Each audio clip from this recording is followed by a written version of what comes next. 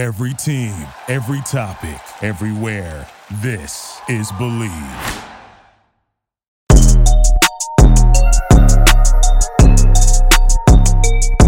Say what needs to be said. It's your boy Sante, Mr. Pick Six Salmon, back with another episode. Lamar Jackson. Like I said in my previous episode, I like to compare Lamar Jackson to Allen Iverson.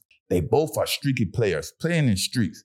Sometimes hot and other times cold. But against the Lions, Lamar Jackson was Allen Iverson in 2001. If y'all don't remember, when Allen Iverson led the Sixers to the NBA championship, that's what Lamar Jackson reminded me of against the Lions.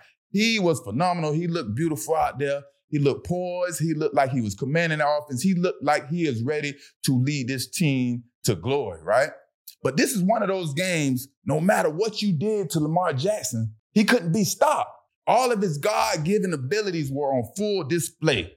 His arm, his legs, his speed, everything. But let me tell you what the difference is. The difference in this game, what I seen as Lamar Jackson's approach to other games is he looked to pass first. You hear that? Lamar Jackson looked to pass first and run second. And when he used his greatest asset, it wasn't to run to make more yards. He was using his legs to extend plays and give his receivers a chance to get open, right? When the pressure's on, he was feeling the pressure from the left to the right, up the middle, but he was very, very poised, right?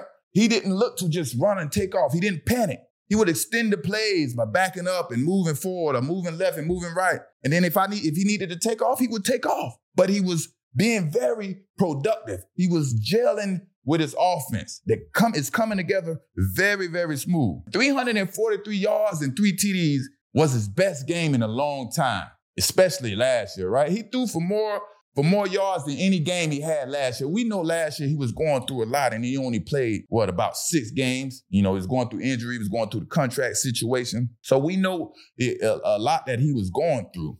But Todd Monken he put together a good game plan. It seems like Todd Monken understands exactly who Lamar Jackson is and how to use him effectively, right?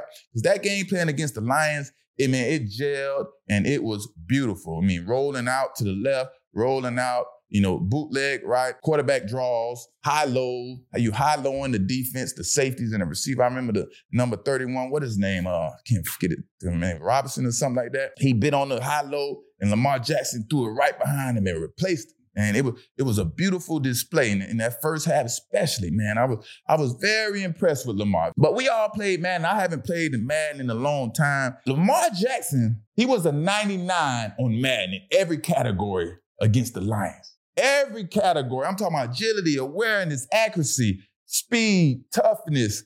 You name it, being a winner, everything. I haven't played in a while. So whatever categories Madden started with to now, he is 99 in every category, right? Now here, you heard it here first. I don't know who said it first, but you heard it here most recent and say what needs to be said. If Lamar Jackson continues to play to this level of consistency moving forward, he will be the leading candidate for the most valuable player in the NFL. The MVP race will be sold up because Lamar Jackson is awesome. All the top teams and people that maybe your front runners for the MVP, the Miami Dolphins, you got Tua and the Tyreek, then you got San Fran. There's a lot of time left for Lamar Jackson to make his stamp on this year and show the league that, he can be the most valuable player. It's enough time. The schedule has enough quality games, and it's enough time.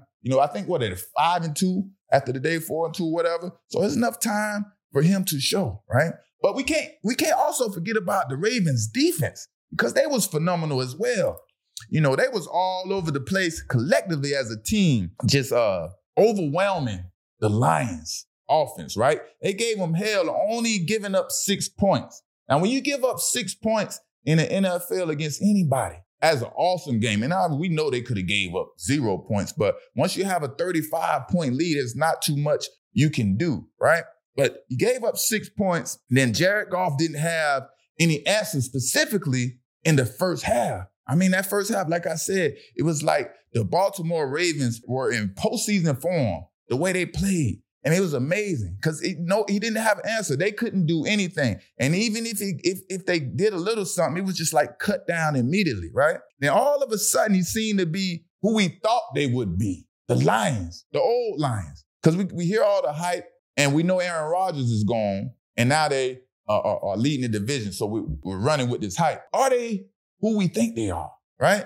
Because Jared and the offense couldn't do much on, the Ravens in the first half when they were able, but when they were able to make positive plays, they couldn't convert them to touchdowns.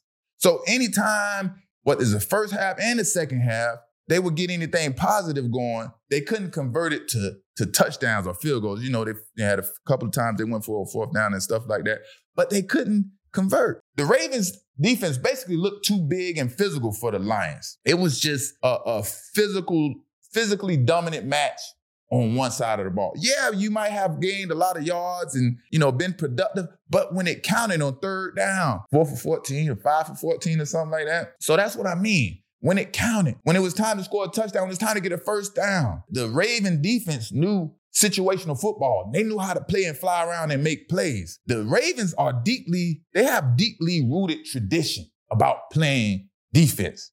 So you never have to worry about the defense not coming to play football as a Raven because that's never going to happen. That's in their blood, no matter where you come from and drafted there.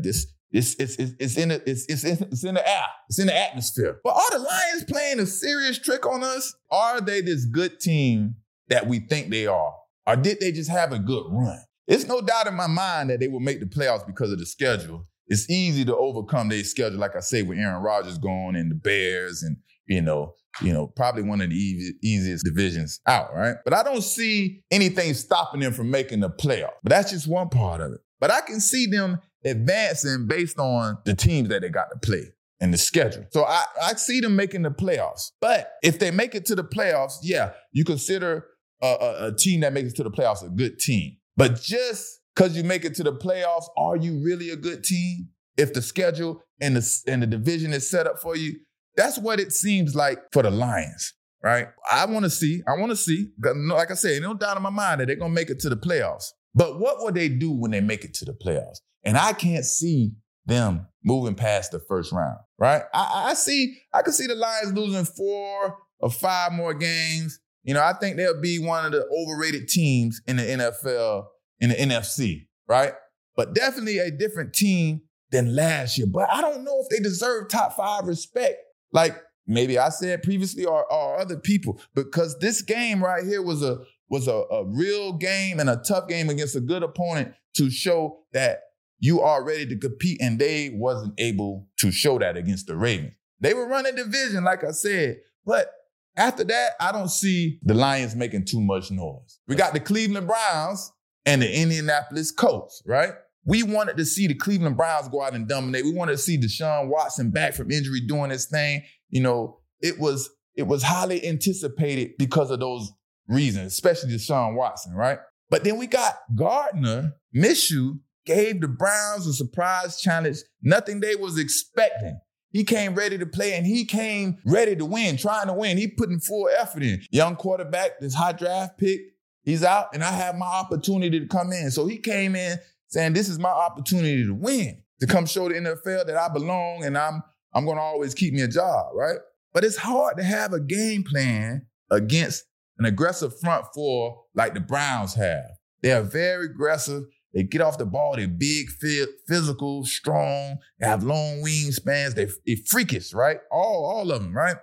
But you have to prepare to get the ball out quickly, and not because they bring a blitz package. It's because of Myles Garrett in game, right? They're getting off that ball, and they coming off humming. They're not sending a bunch of blitzes to beat you with their defense. They're beating you with the front four. They're going to let the front four do all the destruction to your offense. So that's an advantage for the Cleveland Browns. You can sit back in coverage and let this front four go to work. But Gardner, he was not afraid of the challenge. And he actually has a little bit of swag to him, right? And his confidence is just like nobody else. He has a lot of confidence, right? And he is not scared to make a play, to make a mistake, or try to go for the big play. I didn't see any of that in him, right? This guy, this man, Gardner, came in and did a pretty good job against a really good defense, right? So I know Indianapolis Colts have to say, we have something to work work with because, that was a great performance. He has confidence, he has guts, he has heart, and, he has the ability to win. And then he found a weapon with Josh Downs, right? He showed up big for Gardner, right, with over 100 yards. I think it had like 125. And then you had Michael Pittman Jr. with the big play, and he went 75 yards for a TD. And that was one of those plays where, you catch the ball and the secondary is just kind of out of it, and then you just slip out of there and go for 75 yards. And the secondary missed some crucial tackles, right? Those are one of those plays that have the coach up at night and can't sleep. Like, how did he get through this, and why are we still giving up these big plays, right? The big plays, like I told y'all about big plays, the team should have a goal of only 3 big plays per game. And, that's the goal you want to try to reach. Will you reach it all the time? No. But you have something to go for as a team, right? And then when you accomplish these goals, you celebrate as a team. That's how you bring the bond together and things like that. But let me explain it to you again. Big plays are plays, any play over 20 yards. But it's hard to have a good defense giving up more than 3 or 4 big plays. So that's why that is a stipulation in the league. It's kind of a rule all over, on defense. Don't give up the big plays. Because big plays lead into touchdowns. And we don't want to give up touchdowns. That's the main objective. We don't want to give up a touchdown. We give up a field goal if we have to, but we don't want to give up a touchdown. But that 75-yard touchdown is one of those plays, like I said, that have you up at night, can't sleep, drinking coffee, have you taking one last shot of that Hennessy because you're tired of giving up big plays and you don't understand why we didn't make that tackle. But let me tell you, playing in the dome, going from natural grass is not the same. It's something about playing in the domes, going from natural grass and have to come into this new environment.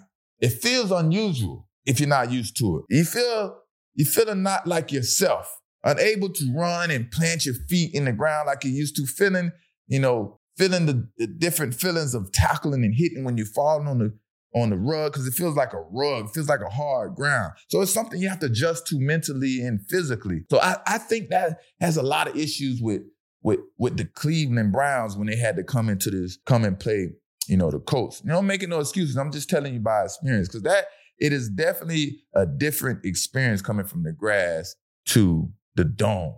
The loud noise is right there, whether it's cold or hot.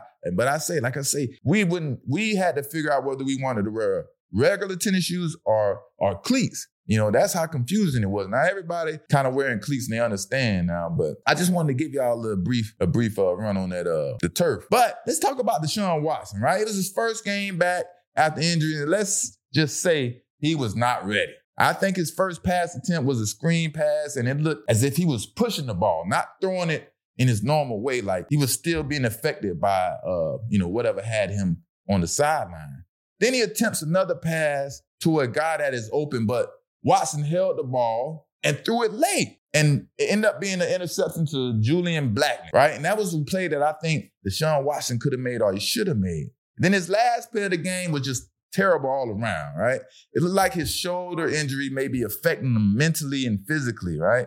Because I'm not seeing the confident Deshaun Watson that we're used to seeing. I'm seeing a different version of Deshaun Watson, right? And for some people, it's hard to remain and stay focused after landing that big contract and having all those distractions they have to deal with, right? Because you work so hard and your objective is to get that main contract to take care of your family. But then when you get it, what are you going to do for your legacy after you get it? Because the money is there.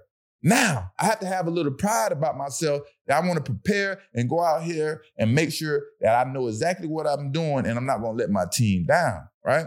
Because Deshaun Watson has a good chance to do something good with this team. This is a really good team, but they need him. I mean, they need him bad, right? If they want to do these big things, right?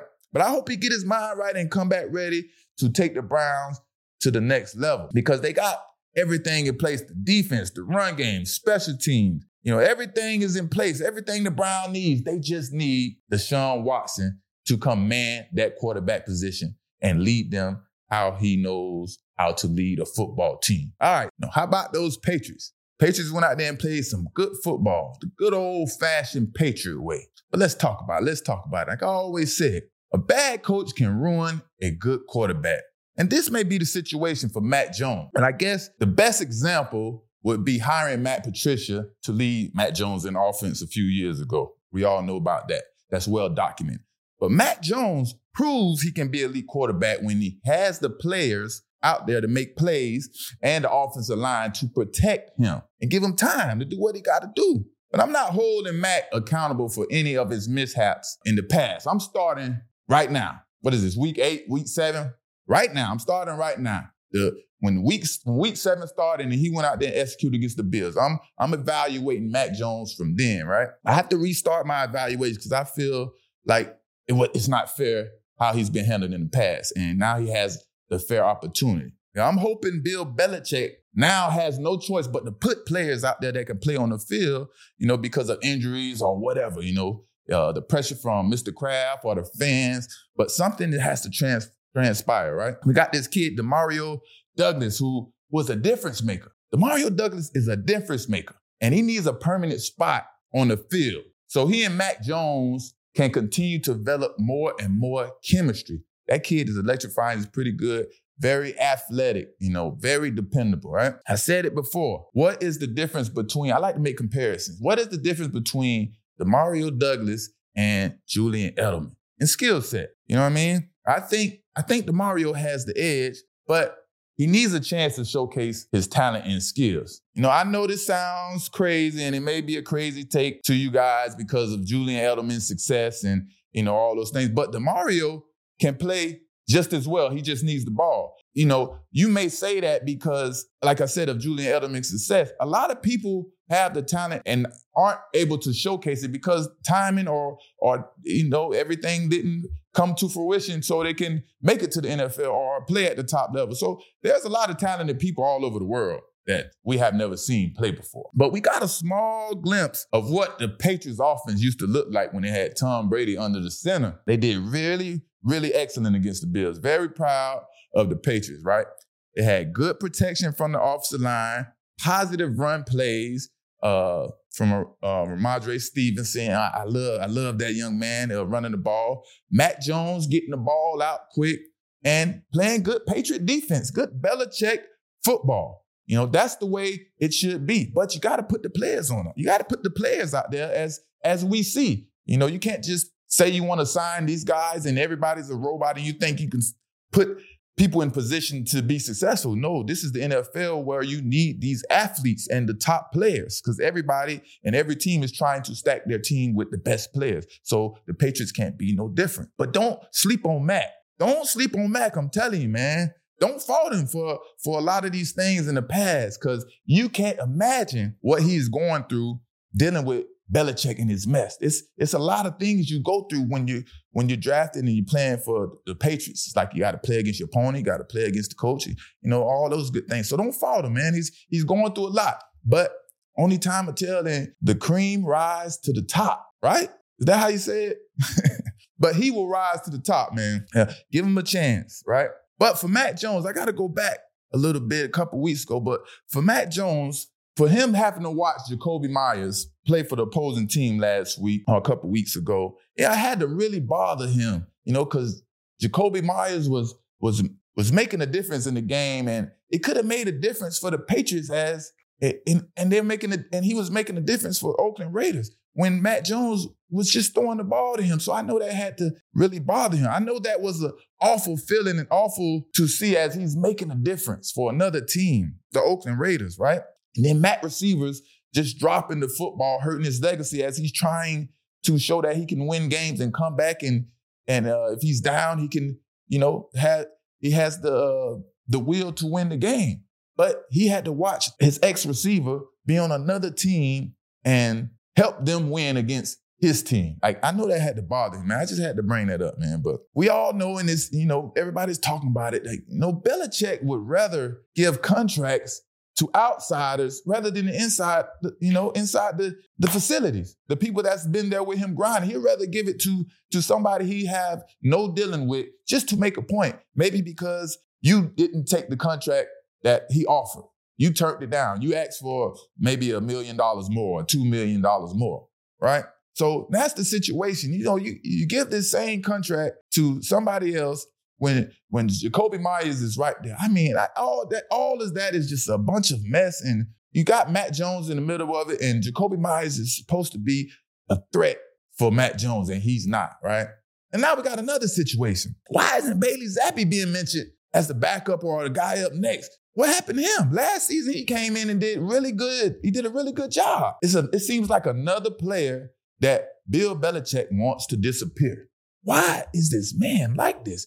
Bailey Zappi is clearly shouldn't be the backup quarterback. You know what I mean? And now we don't know what's going on. You're not hearing from him. And that's the way Belichick operates. And that's the things that we got to get rid of those things, man, because, it's not fair, right?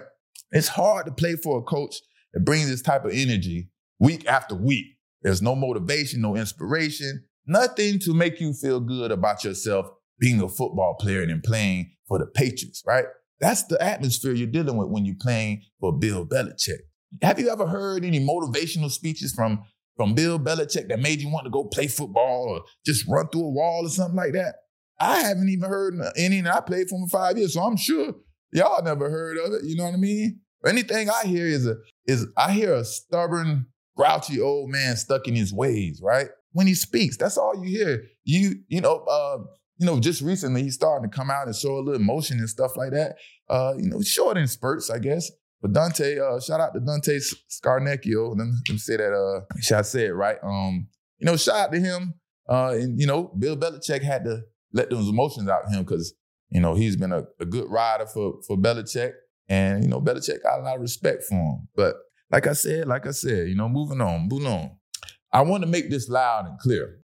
This has to be loud and clear because it's been too long and we know we're dealing with a stubborn coach. Belichick cannot be responsible for the next draft. I repeat, Belichick cannot be responsible for the next draft or the next quarterback.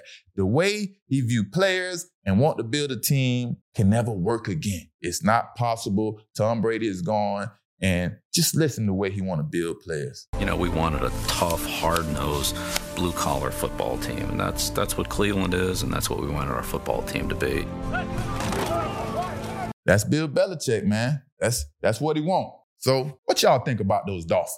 Are they for real? Are they pretenders? Let's talk about it. Here's my opinion. If you think the Dolphins aren't for real, you better think again. Because the Philadelphia Eagles team is a great team. Although the 2 losses the Dolphins have on his records are by teams with winning records, the Bills and the Eagles, Dolphin victories are by teams with losing records, right? But the team can win a lot of games in the NFL, but I'm not sure about a championship. They will always be a scary team to face no matter who you are and what team you are because speed kills and they got a lot of speed and we all know that. So they're going to always be a scary team to face, right? But I have a lot of questions for Tua Tagovailoa. I still have questions and I'm not sure if he can be successful when everyone is expecting to pass. So basically when you got to come back against a good team, right? RPOs and the quick passes aren't the best calls when you're playing from behind and the opposing defense are playing the best defense to defend the pass. So that's my question for Tua.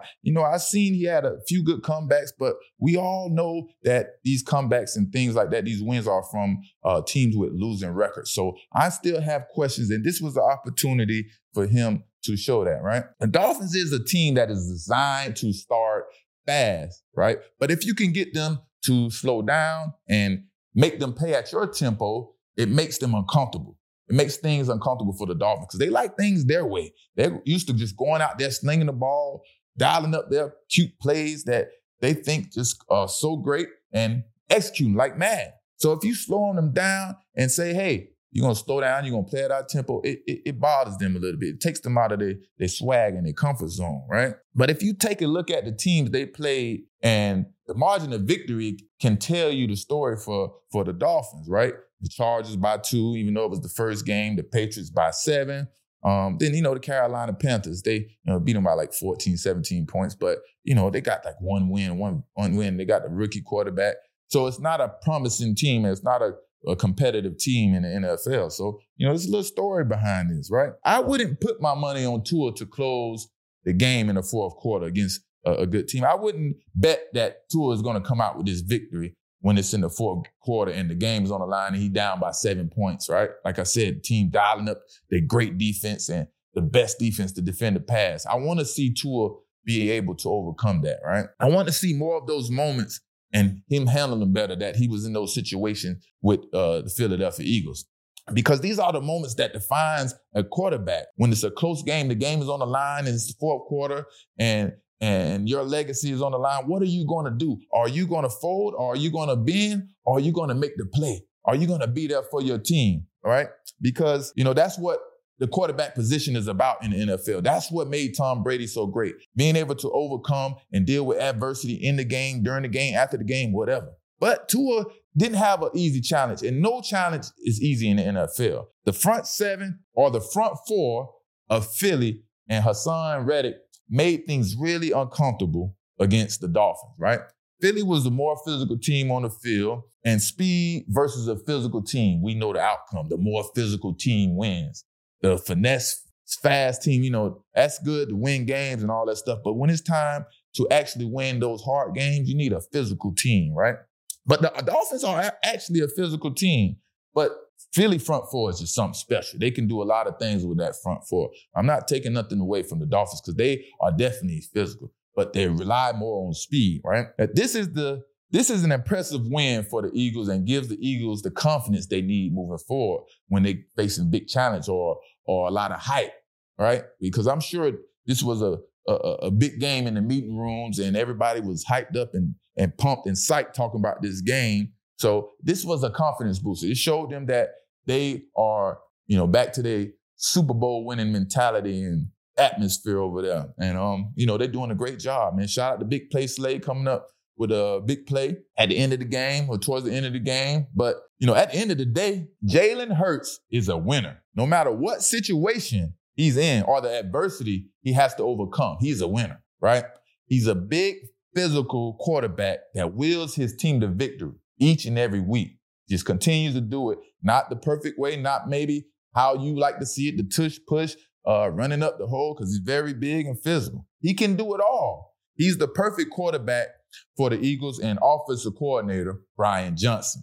But they are just getting started, so give them a little time, right? As they continue to learn each other and grow, this offense will be a force to deal with in the future, and Hurts' winning ways will continue. So watch out for the Eagles, man. Say what needs to be said.